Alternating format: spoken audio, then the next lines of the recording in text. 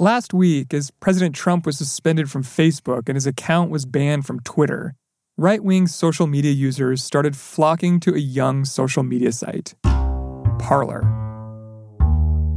There was a huge surge in users. They had an enormous number, hundreds of thousands of downloads on Friday alone. This is Keech Hagee. She's been covering Parler. Parler pitches itself as a free speech social media network, kind of like an alternative Twitter. This free speech social network was overwhelmed by the surge in new users. At one point on Friday, its servers crashed and people couldn't log into their accounts. But as the site was drawing more users, it was also drawing the scrutiny of big tech. By the end of the weekend, Google and Apple removed Parler from their app stores, and Amazon kicked it off its servers. By early Monday morning, Parler was offline. Parler is really a test case for whether social media companies can really exist without the moderation and fact-checking and labeling that happens on places like Twitter and Facebook. And at this moment, it seems like the answer might be no. Welcome to The Journal, our show about money, business, and power. I'm Ryan Knutson. It's Wednesday, January 13th.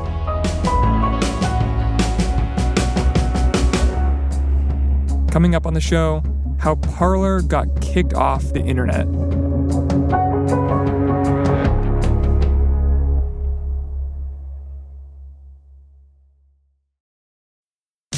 This episode is brought to you by Vonage. With Vonage Video API, your developers can easily create custom video experiences tailored to your business.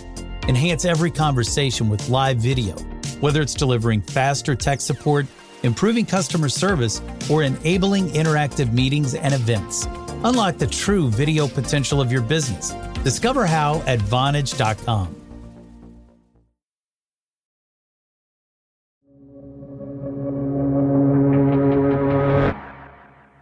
Parler is kind of like Twitter. You can post messages, follow other people, and even reshare other people's posts.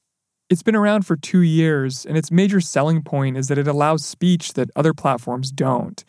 But some of that speech has gotten Parler into trouble. Specifically, the posts that were on Parler before and after the attack on the Capitol last week. There were posts leading up to the attack and that day where there were calls for violence, and then there was a lot of posting of pictures on Proud Boy accounts and things like that of the Capitol itself being stormed. So sort of celebration of what had happened, and weaving in and out of all that, some calls for actually violent action, saying, let's put Mike Pence in front of the firing squad. As those posts were spreading across Parler, the company got an email from Amazon, which provides Parler with the servers that keep its app and website online. Amazon had received complaints, people out there in the world saying, hey, Amazon, you are hosting Parler on your servers. And just so you know, Parler is a place where this is being organized, or Parler is responsible in some way for the thing that is unfolding before our very eyes. And Amazon sent Parler an email on the day of the riot. Just like, hey, just so you know, we're getting complaints about problematic content. You need to deal with this right away. And then Parler writes back and says, okay, we're going to deal with it. They said, we have a process in place to deal with this stuff. And then Amazon wrote back, please consider it resolved. After the back and forth emails, Parler thought things with Amazon were cleared up, but they were about to have more issues, this time with Google and Apple. Normally, you can just download Parler on either Google or Apple's app stores. But on Friday, both companies made moves against Parler. Google said it was removing Parler from its store for failing to remove, quote, egregious content. Google didn't warn. They just removed them from the Play Store. Apple, on the other hand, gave Parler a warning. Apple said, we've received a bunch of complaints about this problematic content. Here are some links to posts that we think are not okay. Convince us, right, that you can moderate this stuff effectively, or we're going to kick you off the App Store. You have 24 hours. The thing that Apple and Google wanted Parler to change was its content moderation system. Up until now, Parler had been building out a content moderation system. They'd been relying on a growing group of more than 600 volunteers, who they called jurors, to manually look over flagged posts and decide whether they should be removed. So we have gotten a look inside their content moderation system, and you can see how a piece of content will come up and moderators have a choice of things that are wrong with it. Maybe it is incitement, maybe there's pornography, maybe it's spam. They have kind of like different buttons they can push. And then they put a little comment on it about, their judgment about it. The problem is that it's slow. They had like a 20,000 post backlog at a certain point. Wow. After the Capitol storming this week, which is like at least 2 days. Given the pressure from Apple, on Friday, Parler said that they would make some bigger changes. Parler held a call with the folks from Apple, and they presented their plan. They said, we are going to improve our moderation system. They said that they're going to ramp up their moderators, double them. They had already begun to pay some of them. They were going to pay more of them. They were going to hire professionals to also do this, like sort of full-time. They told Apple, we're going to tell our moderators to go specifically into hot hashtags, look for inciting content and get rid of it, which is something they didn't do proactively before, right? Only if someone flagged it or whatever would they address it. And they said, we're going to have a proactive approach where we go hunt down inciting content. But those proposals weren't enough. On Saturday, Apple sent Parler a notice that it was removing Parler from its App Store, saying the content moderation proposals were inadequate. How do Apple and Google even have the ability or the authority to make these decisions? Where do they derive this power? Well, it comes from their terms of service. So they do have rather clearly stated terms of service for anyone who wants to be on the Apple App Store, Google Play Store, that says things like, you have to make sure that your user-generated content does not include things like violent content, calls to violence. In Google's case, they demand that you have some kind of a way of keeping hate speech out of there. So that's where the power comes from. And the broader power is that we tend to forget, these are private companies. People do like to cite the First Amendment, but of course, this really doesn't have anything to do with the First Amendment. First Amendment is about government. These are private companies. They have the right to make any rules they want about the kind of content that is allowed on their platforms. It's just that they're so big, it feels like it's something else going on, but they're private companies.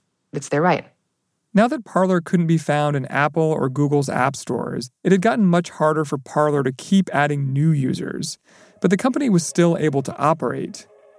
Then, Amazon returned with a decision that threatened Parler's entire existence. That's after the break.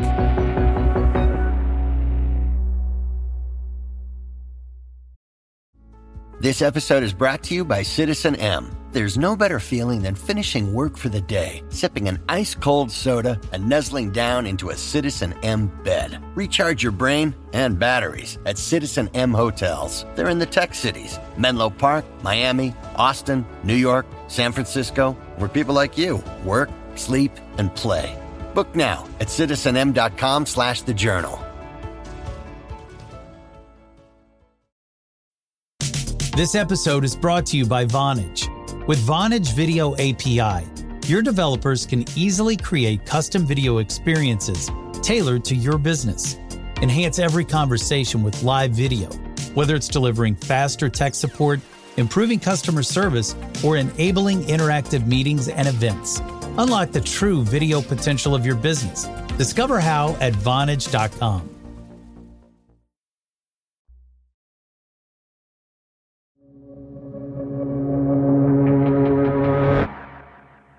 Just as Google and Apple were telling Parler that the app was going to be removed from their stores, Parler executives were growing increasingly concerned about the company they thought they were on okay terms with, Amazon.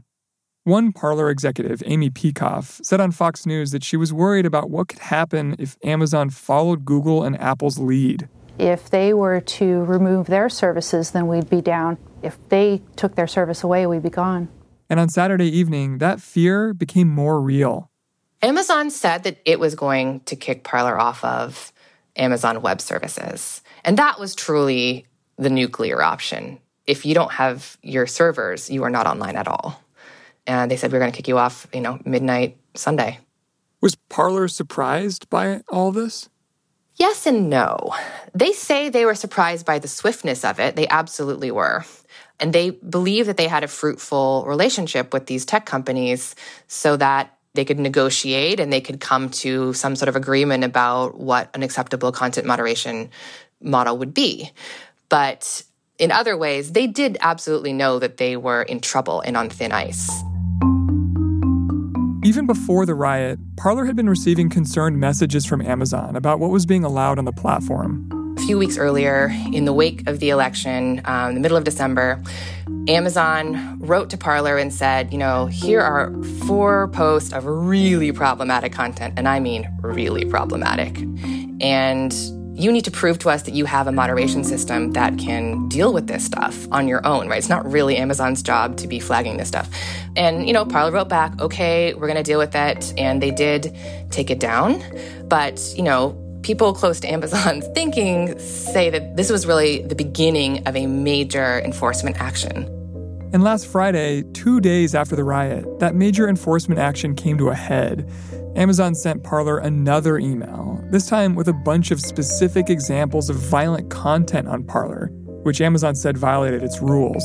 And at that point, Parler knew it really had a serious problem with Amazon on its hands. And then the next day, Amazon publicly said, it was going to kick it off its servers. When Amazon said it was going to kick Parler off its servers, Parler offered to do something it had long been opposed to, use algorithms to help moderate content. But that proposal wasn't enough. And by early Monday morning, Parler was no longer being hosted by Amazon servers and appeared to be completely offline. If you go to the Parler website, there's nothing there. And what it means for Parler is by, the end of the weekend, they were scrambling for an alternative. So they can buy their own servers and create a server farm somewhere. There are a lot of reasons why that is really, really difficult. They can get another cloud service. As of this taping, I don't believe they've found one. Many other companies had the same concerns that Amazon did. So it's likely they will eventually find a partner or some kind of server solution, but it's going to take them very likely weeks of being offline to do that. How often do you see things like that happening? We have seen things like this before. It's not totally unprecedented.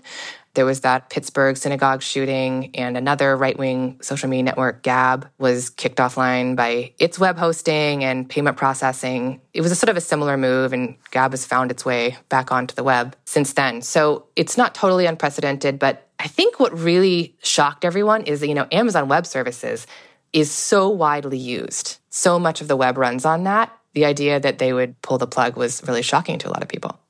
It was also shocking to Parler's CEO, John Mates.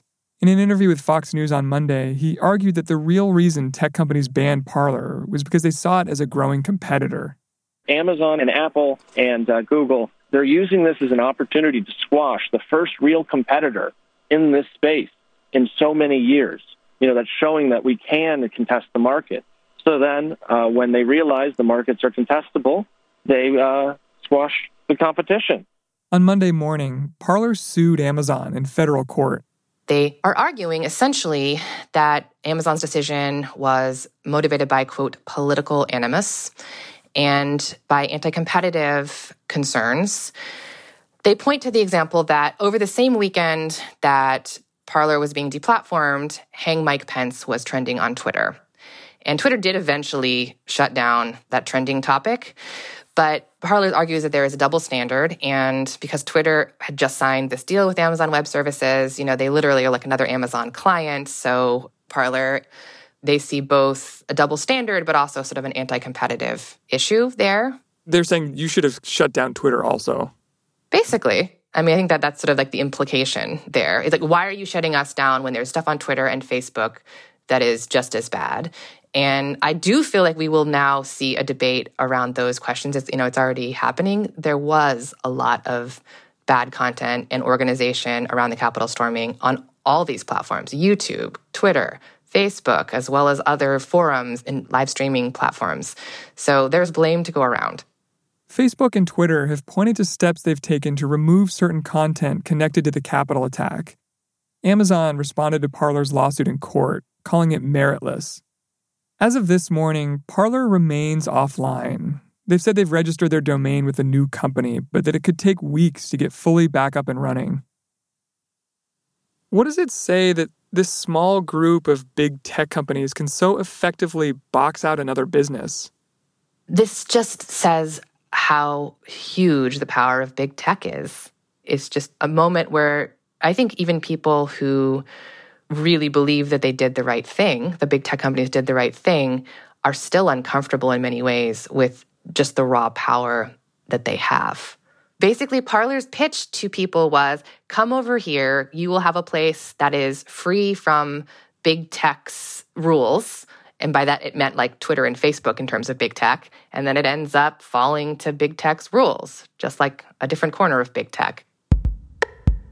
I think what happened to Parler shows that content moderation is really hard and is very, very difficult to get right. And it probably says that there is a level of proactivity that any social media network has to have about taking down bad stuff that is higher than was previously thought. You have to go out and aggressively take down inciting content quickly if you're going to be on any of the big tech platforms. I was just texting with one source over the weekend who's just like, well, this changes everything. The Amazon decision changes everything. You know, there has been a long, roiling fight, a largely partisan fight in this country about speech and platforms, and this escalated it a great deal. You know, in the past, the fight was really focused on Twitter and Facebook and their moderation, but this is widening the sphere of the fight much bigger than it was before.